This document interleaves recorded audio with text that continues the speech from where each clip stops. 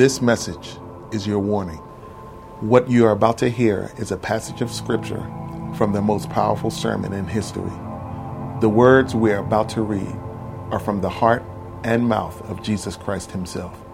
These teachings are radical and are to be taken seriously.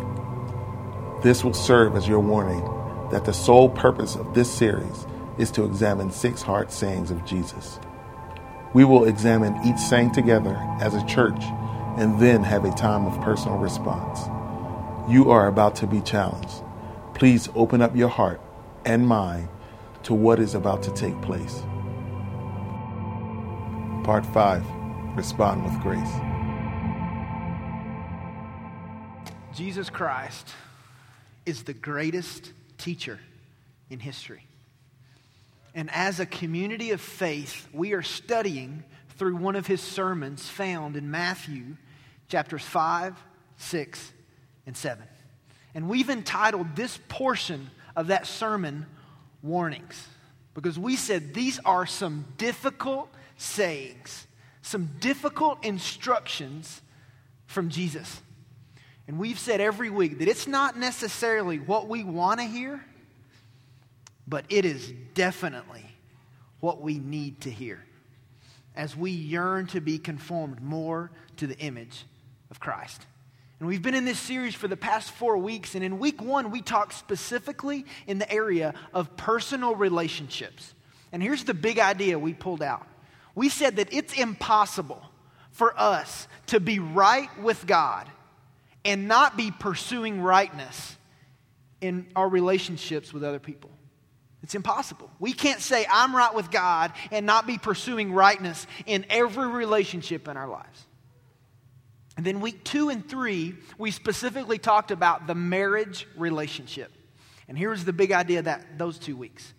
We said that honoring our marriage, putting a priority on our marriage, is worth whatever it takes.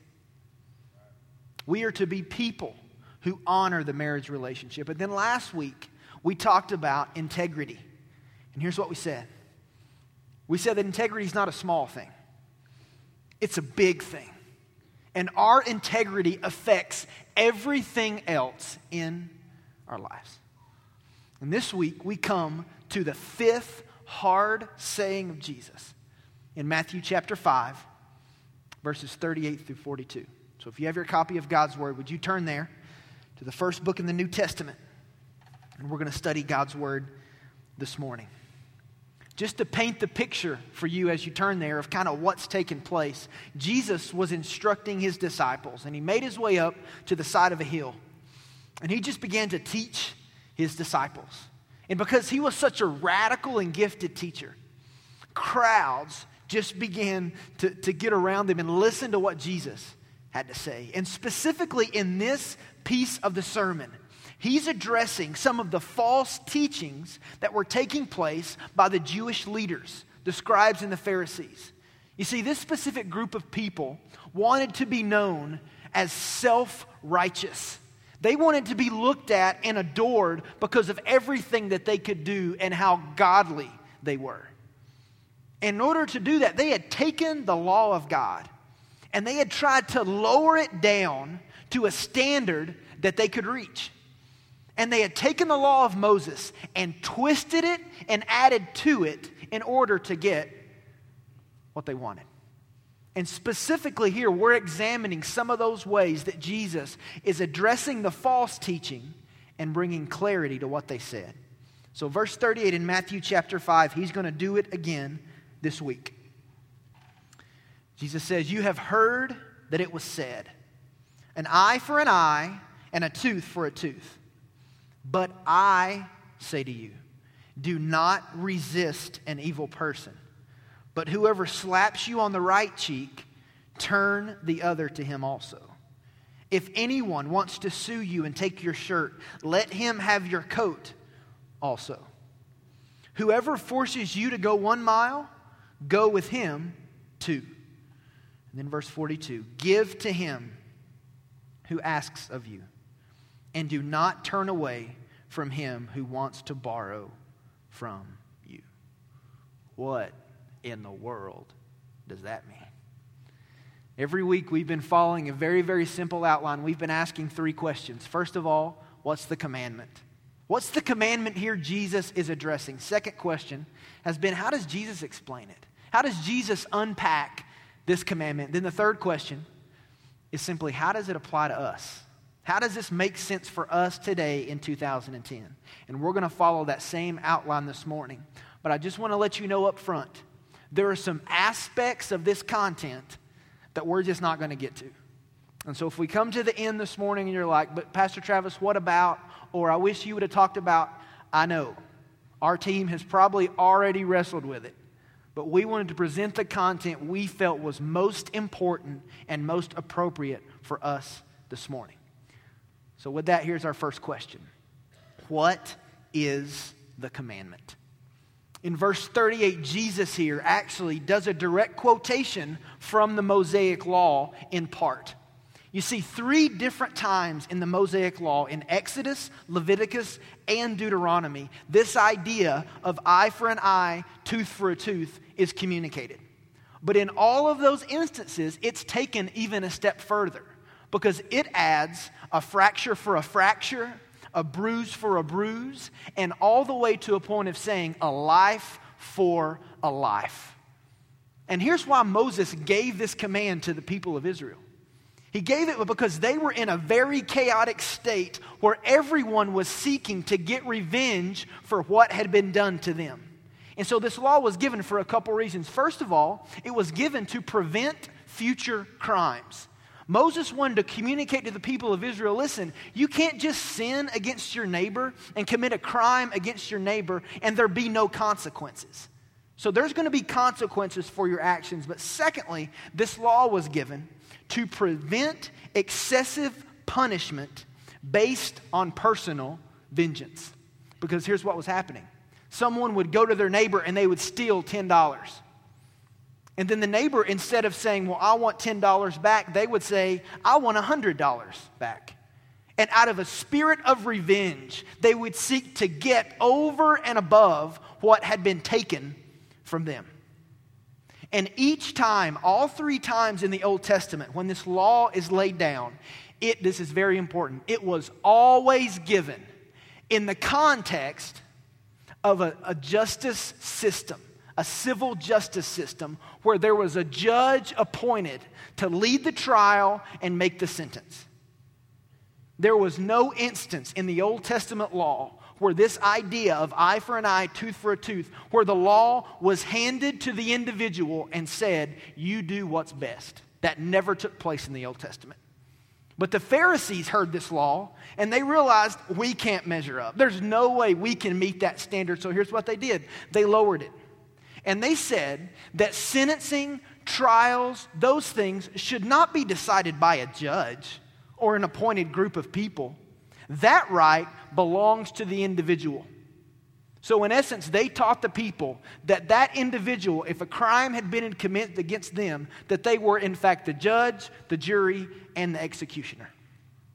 John MacArthur in his commentary speaks to this and the real essence of what the Pharisees were trying to accomplish. He says, what God gave was a restriction on civil courts. Jewish tradition had turned it into a personal license for revenge. In still another way, the self-centered and self-asserted righteousness of the scribes and Pharisees had made a shambles of God's holy law. These Jewish leaders had created an avenue where people could get revenge on their neighbor and feel that there was no consequences needed. That's the law that's being referred to in verse 38, and that's how the Pharisees manipulated it and lowered the standard of what God's law was intended to accomplish. Second big question for us this morning. How does Jesus unpack this thing? How does Jesus unpack this statement as he's communicating with the disciples and all of the crowds who were around? Well, the big idea here in this text is Jesus showing how his followers are to respond to people who do ugly things to them, people who do evil things to them. In difficult circumstances, how are Christ followers to respond? But before we unpack verses 39 through 42, I need to give you two biblical principles that will affect the way that you process the text this morning. Because I believe before we can really get our hearts around how we're to respond to other people, we must first have an appropriate view of ourselves. So very quickly, two biblical principles, and then we'll jump into verse 39. Here's the first one. My flesh and your flesh will never bring glory to God. My flesh and your flesh, our self, will never bring glory to God. You see, inside of every one of us, no matter what we say or do, is a rebellious, evil nature that is disconnected from the things of God. There's no redeeming it. There's no improving it. It is a carnal flesh, and it's evil. And because of the fall of humanity, which is recorded in the book of Genesis, every person since then has been born under an evil nature. And when we depend on our flesh, no matter what we do or what we say, we will always break God's law and fall short of His standard. Miles J. Stanford describes the flesh this way. He says, self is the fleshly, carnal life of nature, the life of the first Adam, dead in trespasses and sins, thoroughly corrupt before God, the life in which there is no good thing in the sight of God. Our flesh is evil, and it's present in all of us. You see, the Pharisees thought the exact opposite. They thought that through their flesh, through their own self-actions, somehow they could offer up glory to God. But the Bible teaches something radically different. The Bible says no matter what I do on my own, because I have this self, this flesh, I will never be able to bring glory to God. So therefore, when we respond in our flesh to other people, we will always, always, always respond with sin. We can never respond in a way Christ wants us to, because our flesh will only produce sin and only produce evil. And God knew that. God knew that because of the fall of humanity, we could never offer Him glory in and of ourselves. So He sends the person of Christ down to earth to die on a cross. And on the cross, Jesus ripped the power away from the sin nature. So that as humanity, we didn't just have to live in our carnal flesh anymore. We now had another way to experience real, true, eternal life. And Jesus says, if you'll put your faith in me, if you'll surrender your life into my finished work on the cross and my resurrection on the third day, I'll not just give you a new start. Jesus says, I'll give you my life. And I will live through you. Because the only thing that the flesh will yield to is the cross. Which brings us to the second biblical principle this morning. Not only my flesh will never bring glory to God, but Christ in me will always bring glory to God. Very important for us to wrap our hearts around this morning. Christ in us will always, in every moment, bring glory to God. Later on in the chapter, Miles J. Stanford says this: as we learn to stand on the finished work of Calvary, the cross, the Holy Spirit will begin to faithfully and effectively apply that finished work of the cross to the self-life, thereby holding it in the place of death, inactive, resulting in the not I, but Christ life. And I want to be very clear this morning. This is a supernatural work of God. For Christ to be in me and press His life out through me is a supernatural work of God. Colossians chapter 1 says, Christ in me is the only hope of glory. The only chance I have to offer up glory to God, to be a worshiper of God, is by Christ in me, making me in right standing with God. The scripture we talk about a lot here at Hope is John chapter 15. And in John chapter 15, Jesus is taking some very basic things that people see every day, and he's teaching a biblical principle. And in John 15, he's specifically talking about a vine and some branches. And here's what he says. He says, I'm the vine. And you as my followers, you're the branches. And here's your role as my followers. Abide in the vine.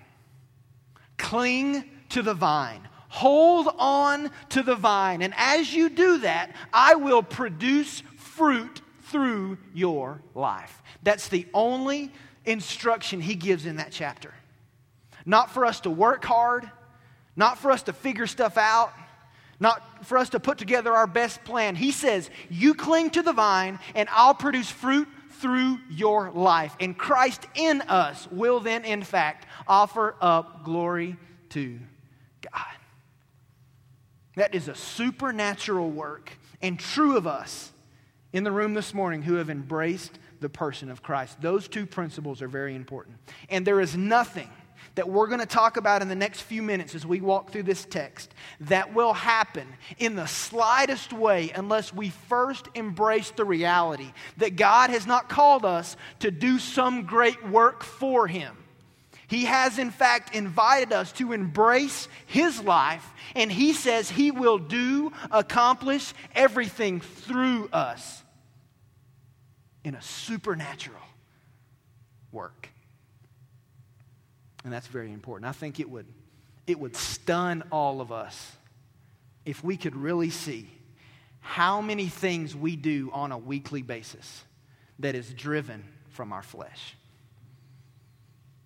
The way we try to love our family, the way we try to live for God, the way we try to be nice to people is all from a fleshly standpoint and is in no way bringing glory to God. But when we choose to deny ourselves, deny our flesh, let it be put to death, inactive, and we press into the person of Christ, He promises us He will then produce fruit that will offer up glory to God. So all that being said, let's look at verse 39. Jesus comes back here with a few words to kind of set up what He's going to lay out in the rest of the text. He says, here's what you've heard said. Here's what I say. Do not resist an evil person. Now, understanding this phrase is all dependent on us understanding the word resist. Here's what the word resist communicates. It means to stand against or to oppose. It means to look at somebody and say, I'm going to come after you. I'm going to oppose you. So you put the thought together. We are not to stand up against, to take revenge on an evil person. And He's telling us this because He knows we're going to want to. And that people are going to commit evil acts against us. And the immediate response we're going to have from our flesh is to raise up, to stand opposed, and go back after them. He says, don't do that. Here's the picture of what we're supposed to do. He says, in that moment, when your flesh is screaming, give it back to Him. Do what's coming to Him. He says, in that moment, here's what I want you to do. I want you to empty out the rights that you may have in that moment. And I want you to do something radical. Don't stand up and raise against them. For the sake of the kingdom of God, in that moment when you're so frustrated, take on the lowly form of a servant in that moment. Sinclair Ferguson speaks to this in his commentary, and here's what he says. He says, behind this idea lies the principle by which every Christian must live. Do not make your rights the basis of your relationships with others. Be prepared to take a lowly position. As a humble servant, be prepared to pay the price of imitating the example of Jesus. Now, the Pharisees here are saying the exact opposite. They're saying if someone does something to you, if someone rises up against you, you go right back at them. But Jesus says, that's not my followers. That's not the life I've called you to. I've called you to imitate me. And in my time on earth, when you saw a physical example, I didn't do that. I want to read, you don't have to turn there, I want to read for us this morning from Philippians chapter 2, just 3 simple verses that paint the picture of Jesus resisting evil. Verse 5 of Philippians chapter 2, have this attitude in yourselves, which was also in Christ Jesus, who, although he existed in the form of God, he had all the rights of God, did not regard equality with God a thing to be grasped, but he emptied himself, taking on the form of a bondservant and being made in the likeness of a man.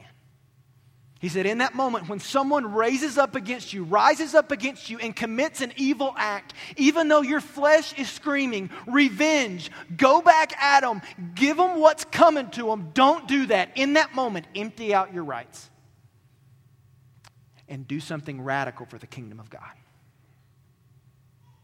Become a servant. That's the response of Christ in us when we stand face to face with an evil act. And then Jesus here in the text gives 4 examples of what that looks like. 4 examples that in a moment of frustration, in a moment of I don't know what to do, and our flesh is screaming one thing, but we know Jesus calling us to something else, what do? What does it look like in that moment? He gives 4 examples, and here's the first one. The first example is a right response to being insulted. Jesus gives an example of a right response to being insulted. Look at verse 40, the end of verse 39. But whoever slaps you on your right cheek, turn the other to him also. You know, as image bearers of God, we have just a natural desire to be respected, for people to respect us. And the same thing was true in this context. But as we all know, sometimes that doesn't happen. And people insult us. And in this culture, one of the major ways you could insult another person was to smack them. It was an attack on their respect. It was an attack on their honor. And the ultimate form of humiliation was for someone to smack you specifically on the right side of your face. So Jesus gives a scenario. What's the most humiliating thing you can think of that could happen to you? What is it that you really feel like would humiliate you the most? That's the scenario in the second half of verse 39. Now here's what our flesh says. I'm going to smack you back.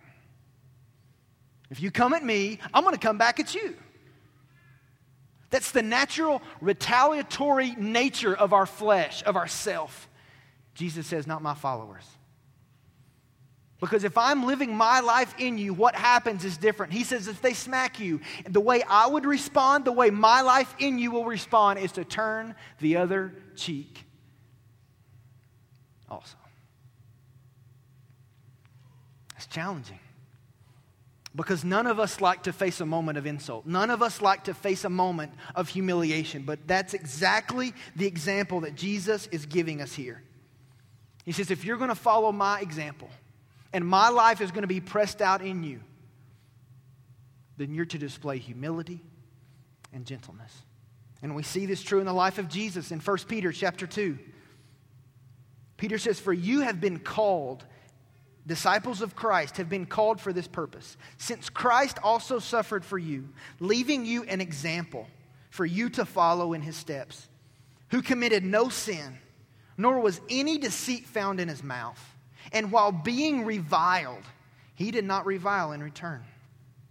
While suffering, he uttered no threats, but kept entrusting himself to him who judges righteously.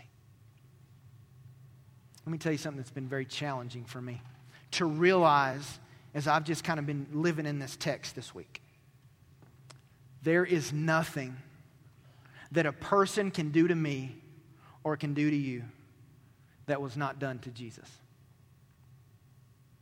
Let me take that a step further. There is nothing that a person can do to me or do to you by way of insult and by way of humiliation that you and I haven't done 100 times to Jesus. That changes the perspective. So here's the takeaway from this example. Here's how we can take it and it makes sense for us. As Christ followers, I am willingly to offer forgiveness, not to seek revenge. I am to willingly offer forgiveness, not to seek revenge. There is nothing that reflects the life of Christ more than grace and humility. And we have to come to a place where we just let it go. Maybe somebody's insulted you or humiliated you. They may not even realize it, but you're living with it. And as His followers, we need to come to a place where we just let it go. And we display a radically different way of life. Because everyone else who's living through the flesh is going for revenge. And Jesus says, for the sake of the kingdom of God, I want you to do something radically different. I want you in that moment to become a servant. We saw this in the life of Christ. He's on the cross. He's been beaten. He's been mocked. He's nailed to a cross. But what does He say? Father, forgive them. They don't even know what they're doing. Later on in the book of Acts, in the first martyr after Jesus, we see it in Stephen. He had been dragged out of the village, and they are stoning him. That's not just semantics. They are throwing rocks at his head to kill him. Before he dies, he says, God, don't hold this sin against them. I willingly offer forgiveness for those who are murdering me. And if that's what Jesus' life looked like on earth, that's what it looked like pressed out through Stephen. That is exactly what it's going to look like when it's pressed out through us. I don't know what your circumstances are, but as Jesus followers, we are willingly to offer forgiveness, not to seek revenge. Here's the second example that Jesus gives. Jesus gives a right response to being mistreated. A right response to being mistreated. Look at verse 40. If anyone wants to sue you and take your shirt, let him have your coat also. There are two pieces of clothing that are mentioned in this verse. The first one is a shirt. That was an undergarment, and most people had between 2 to 3 shirts. The second article of clothing mentioned is a coat. And that was an outer garment by day, and it was used as a blanket by night. And most people only had one coat. And in a situation where someone was suing another person, and let's say that person didn't have any money, they could give away, they could pay with their clothing. But the one article that the judge could not demand that a person give up was his coat. So the scenario here is when someone comes at you and you've offended them and they're in the right and they demand something of you, go over and above whatever it is that they request to make the relationship right. That's the essence of what he's teaching. He's not speaking specifically about what to do in court or any of those kind of pieces. The big idea here is we are to value making relationships right and being at peace with those who are around us.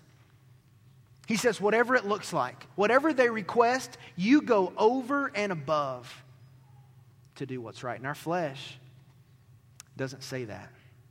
Our flesh says in the middle of a dispute, I want to do whatever I need to do to be seen as right. I want to do whatever I need to do to be the winner. That's what success looks like to my flesh. But Jesus says, not my followers. And when I'm responding through you, you're going to want to go above the norm. Whatever needs to happen for you to bring peace to the relationship, that's what you need to do. Here's the takeaway. As Jesus followers, I am to desire peace in my relationships, not to live with unresolved conflict. As Jesus followers, we are to desire, above everything else, peace in our relationships. Not to live with conflict in some situation that's been unresolved. And only you know what this looks like in your life. Maybe there's some people, and you did what was expected, you did what was normal. Jesus says that we're to go over and above what's normal to make sure, to clearly communicate that we want to resolve whatever conflict has taken place. John MacArthur says it this way: if a legal judgment is fairly made against us for a certain amount, we should be willing to offer even more in order to show our regret for any wrong we did and to show that we are not bitter or resentful against the one who has sued us. He says there's a greater goal than just being declared the winner. And the goal is peace in all relationships. And that's tough. Because naturally we walk with this resentful spirit that doesn't want to come to them in the form of a servant and say, what can I do to make this right? If I've offended you, if I've done wrong to you, we may not be best friends, but I want this relationship to be at peace. What do I need to do? That's what Jesus calls us to in this example when you and I are mistreated. Here's the third example that Jesus gives. He gives a right response to being interrupted. A right response to being interrupted. Look at verse 41. Whoever forces you to go 1 mile, go with him 2. Roman law in this day permitted that any Roman soldier at any point could find a civilian and force that civilian to carry their equipment a maximum of 1 mile. So if a Roman soldier is just walking around town and they're kind of tired of carrying their bag, they could say, excuse me, sir, I want you to carry this bag. And the civilian was obligated by law to carry that equipment at least 1 mile. Now this was a huge relief for the soldiers, but very frustrating for the civilians. So here's the scenario. Jesus says, you're just living your life, doing your thing. And somebody steps in and forces you to do something. What's your response? I got to be honest with you. My flesh says, my time's precious. And who are you to think you can interrupt my day? Believe me, there's nobody who's more up on routine and organization than me. If it's what I eat for breakfast, when I eat breakfast, all those different pieces, I love my day all in sync, and I don't like change. So to think about someone coming in and requesting something of me and interrupting my schedule, my flesh just rises up real quick. But Jesus says, that's not my life in you. Because my life in you says when someone comes and needs something, you stop what you're doing. And you don't see it as an interruption. You see it as God inviting himself into your day because he wants you to join him in what he's already doing. Big difference. Big difference. Now, I'm not saying here that it's okay to just live an unorganized life and walk down the street and wait for God to bring somebody across your path.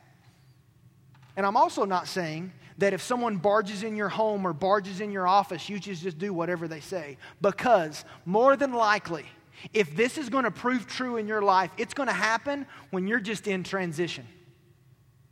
When you're walking at the mall or you're driving down the street or you're moving from point A to point B, the Holy Spirit is going to raise something to your attention and you have a choice to respond. And to see it as, I don't want to interrupt my day, I don't want to mess up my schedule, or to press into Christ in that moment and do something radical for the kingdom of God and take on the form of a servant and say, God, whatever I need to do in this situation, I'm going to go over and above to serve this person and be a blessing in this community.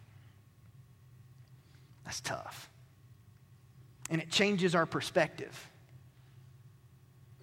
And you can think about moments, and I can think about moments when something happened, and I look back on it and see that was God trying to get my attention to join Him in something He was already doing, but I was too busy being frustrated that it was interrupting my schedule, and I missed it completely. Had a couple last night come up and say, Travis, our lives are about to be interrupted. And it's been eating us alive for weeks. But I now realize it's simply God's activity giving us an opportunity to make an investment into another person's life for the glory of God. So here's the takeaway from this example. I am to live with a sensitivity to God's activity around me. As Christ followers, we are to live our lives with a very keen sensitivity to what God is doing all around us. And that means we have to walk stride for stride with the Holy Spirit of God so that He can awaken our thoughts and awaken our heart to maybe what God may be presenting us to be a part of. It's not an interruption. It's God's invitation to be a part of His activity. And we've all had those moments when we're just living our life and you feel the prompting of the Holy Spirit to do a certain thing or say a certain thing or approach a certain person or to call a certain person or to help a certain person. And many, many times, I'll just be honest with you, I have ignored it because I was responding in my flesh. But the response from Christ in us is to do whatever we can to serve and whatever we can to be a blessing. And if you're here today and you would say, Travis, that's great, I agree with it, but I'm way too busy to even think about that. I've got this and this and this and this and this, and it just don't work for me. Listen, you are doing more than God wants you to do. He calls His followers to live our lives with a willingness to be interrupted. With a willingness to say, God, if you want to invite yourself into my life in some way, shape, or form, then I'm ready for it, God, because all I really want to do is be inside of your will and share your activity. We are to live with a sensitivity to the activity of God that's all around us. Here's the fourth example that Jesus gives here. He gives a right response to being asked to meet a need. What is the right response when someone makes a request of us? When we see a need and someone says, do you want to help? Do you want to invest? Do you want to give? What's our response? Verse 42 says, give to him who asks of you, and do not turn away from him who wants to borrow from you. Now, in this culture, that looked very different. It happened in a lot of different ways in our culture. It happens in a lot of different ways. And I'll just be honest with you. For me, when I respond in my flesh, here's what I say and probably what you say. That's my stuff. I earned that. I worked hard for that. I didn't spend 70, 80 hours working this past week just so I could give the fruit of my labor to you. That's my flesh. As honest as I can be. It's probably your flesh too. But Christ says, not my followers. My followers have a different perspective. And it's this. What I have in my hands, it's not my stuff anyway. It's God's. And He has entrusted it to me as a steward. And I'm to do with what He's put in my hands in such a way that honors Him, that brings Him glory. So if I see a need and the Holy Spirit prompts this on my heart to invest, I'm to give and leave it up to God to decide what happens. I'm to be ready and willing with my possessions, to distribute them, to invest them, to give them for the glory of God at all times. Not the attitude that says, well, that's my stuff. You don't touch my stuff. You don't deserve my stuff. No, it's not my stuff. It's His. So here's the takeaway. I am to use everything God has given me for His glory. I am to use every single thing that God has given me for His glory. And one note that's pretty important here.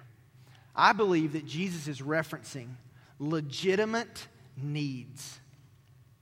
We all know that there are people we can give to who are in need or who ask us for money or help or whatever, and it's just not legitimate. If we give to them, they're going to go and do something evil with it. I don't think that's the type of thing Jesus is speaking here. And I know for all of us, there are those moments when we're kind of confused about what to do. Several months ago, me and my wife and Pastor Vance and his wife were in San Francisco for a trip. And we were walking around Pier 39, and there was just a lot of homeless people who came to us and said, hey, can I have some money? Can I have this? They were doing what the scripture, they were asking to borrow something. And there's kind of that tension in your heart. What do I do? Are they going to take it and buy something evil or do something evil? So here's what we did. Instead of giving them money, we went and got them food. And we met the need. So it wasn't just, oh, you're evil, you're no good, I'm not going to give to you. No, we just gave to them in a form that we knew would benefit their life and they couldn't use for anything evil. And it's really important as we walk through those moments when we're asked to do something, that we see how God is leading us in that moment. We are to use everything that's in our lives for the glory of God. That's how Jesus unpacks this commandment. Here's the third big question, and then we're finished. How does this apply to our lives? I mean, Jesus just ran through a lot of different scenarios, a lot of different ideas. He just laid out a lot of truth, some of which we can't even deal with this morning for the sake of time. So how does this apply to us? So I want to give you one more principle in just a moment. But before I do that, I want to tell you a story of how this was made real to me. Several years ago, I was given a book called Passion and Purity. It was written by a lady named Elisabeth Elliot. She's a very famous author. And as I began to dig into the book, I began to hear her story. Her husband's name was Jim Elliot. And we've quoted him here several times at Hope. And Jim was one of 5 guys who said, God's put on our heart to go and penetrate a group of people in Ecuador who've never heard the gospel. They have no Bible. They have no missionary. There is no one among this people who has a relationship with God. And Jim said, God's calling our families to go and do it. And so they did all the right steps. They did all the right thing. They had people praying. They put together a strategy. They did everything they needed to do to even make contact with these people because the place was just so remote. And finally, after learning languages and doing different things, they made contact with this group of people in Ecuador. And it wasn't long, as those 5 guys were on the island, that the natives there murdered all 5 men. And as you can imagine, that left 5 wives and children not really knowing what to do. How do you respond to that? I mean, your flesh says, let's go get revenge. Let's give them what's come to them. Let's take it to them. What does it need to look like for us to get revenge in this situation? But the wives took time to process and came to a place where they said, you know what? God didn't just call our husbands to go and minister to these people. God called our families. So the wives went back. They went back to this place, to this village, to this island, trying to communicate the life-changing message of Jesus with these people. And to make a long story short, one by one, those people in Ecuador began putting their faith in the person of Jesus Christ. To a point that today there are many worshipers there because of the radical response of those wives. And several years ago, I was at a Christian concert, and the band kind of stepped off the platform, and 2 men walked up on the stage, and we have a picture of them. The tall American here, his name is Steve Saint. And the other shorter man there, his name is Mincaye. And Steve Saint is actually the son of one of those 5 missionaries that was killed when Jim Elliot was killed. And he walks out on stage and he said, "This is Mincaye. And he's one of my best friends. And he's the man who killed my father." And Steve said it took a lot of pressing into Christ for the frustration to go away, for the hurt to go away, for the confusion to go away. But I stand here to tell you that I love this man. My children love this man. And I cannot imagine my life without him being a close part of my family. And I saw that night, sitting in that arena, a radical response to a difficult situation. And I'll be honest with you, I'm not there yet. I don't know that could be the case for me. But here's what I do know, and here's the life application for us this morning. Christ wants to produce radical fruit through your life. He does. As much as we would look at this situation and say, man, that is radical. That is emptying out all the rights that those families had to go back at those people in Ecuador. That is doing something radical for the sake of the kingdom of God and taking on the form of a servant. That's unbelievable to me. Listen, the same Christ who responded through Steve Saint wants to respond through us in all of our difficult situations. And as we press into him, he will. I'll read one more verse for you. Galatians chapter 5 says, "But the fruit of the Spirit is love, joy, peace, patience, kindness, goodness, faithfulness, gentleness, self-control. Against such things there is no law." That is a 9-dimensional description of the person of Jesus Christ. And as you and I, as his followers, choose not to depend on our flesh, because our flesh will never bring glory to God, but as we press into Christ, Christ in us will produce those same characteristics, that same fruit that will in fact offer up glory to God. I don't know what you're walking in. I don't know if you've already made some mistakes. And man, you've been responding in your flesh, and this morning God is breaking your heart to realize that ain't it. Because that response will never bring glory to God.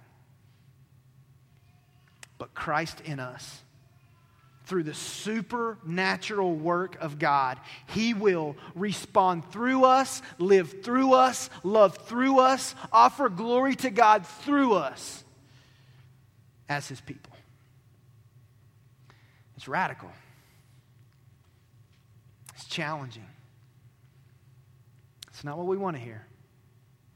But it is definitely, as we work through these difficult situations in our lives, it's what we need to hear. Let's pray this morning. Our praise team's going to come, and we're going to have some moments to just respond. Because for every person in this room, this looks different for you. I don't know the extremity of kind of what you're walking in, what that person did to you, how you've been mistreated, how you feel like your life's just been interrupted, what's being requested of you right now. I have no idea. But I assure you in this moment, God wants to speak into your heart and bring clarity to you of what his response is to be through your life. So we're going to have a time of response where we just kind of listen. In a moment, we're going to stand and sing a song just to process. You may not want to stand. You may just want to sit and think and just process, thinking about your life. How are you depending on your flesh? How are you letting Christ press his life out through you? What's your response when you're insulted, mistreated, interrupted, or somebody asks you to do something? What does that look like?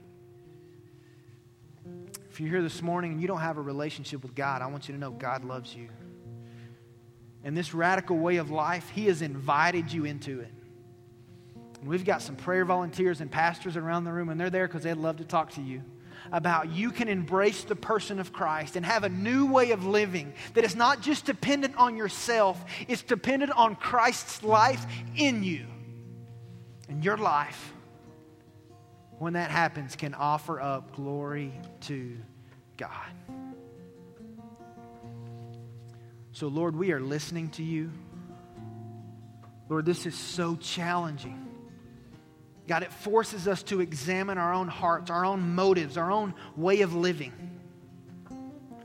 And I pray as we just kind of have some moments to respond before we start the day and stuff gets crazy, God, may we just have these moments to listen to how you want to conform us. God, thank you for the radical life you've called us to. We're listening to you right now, God. In your name I pray.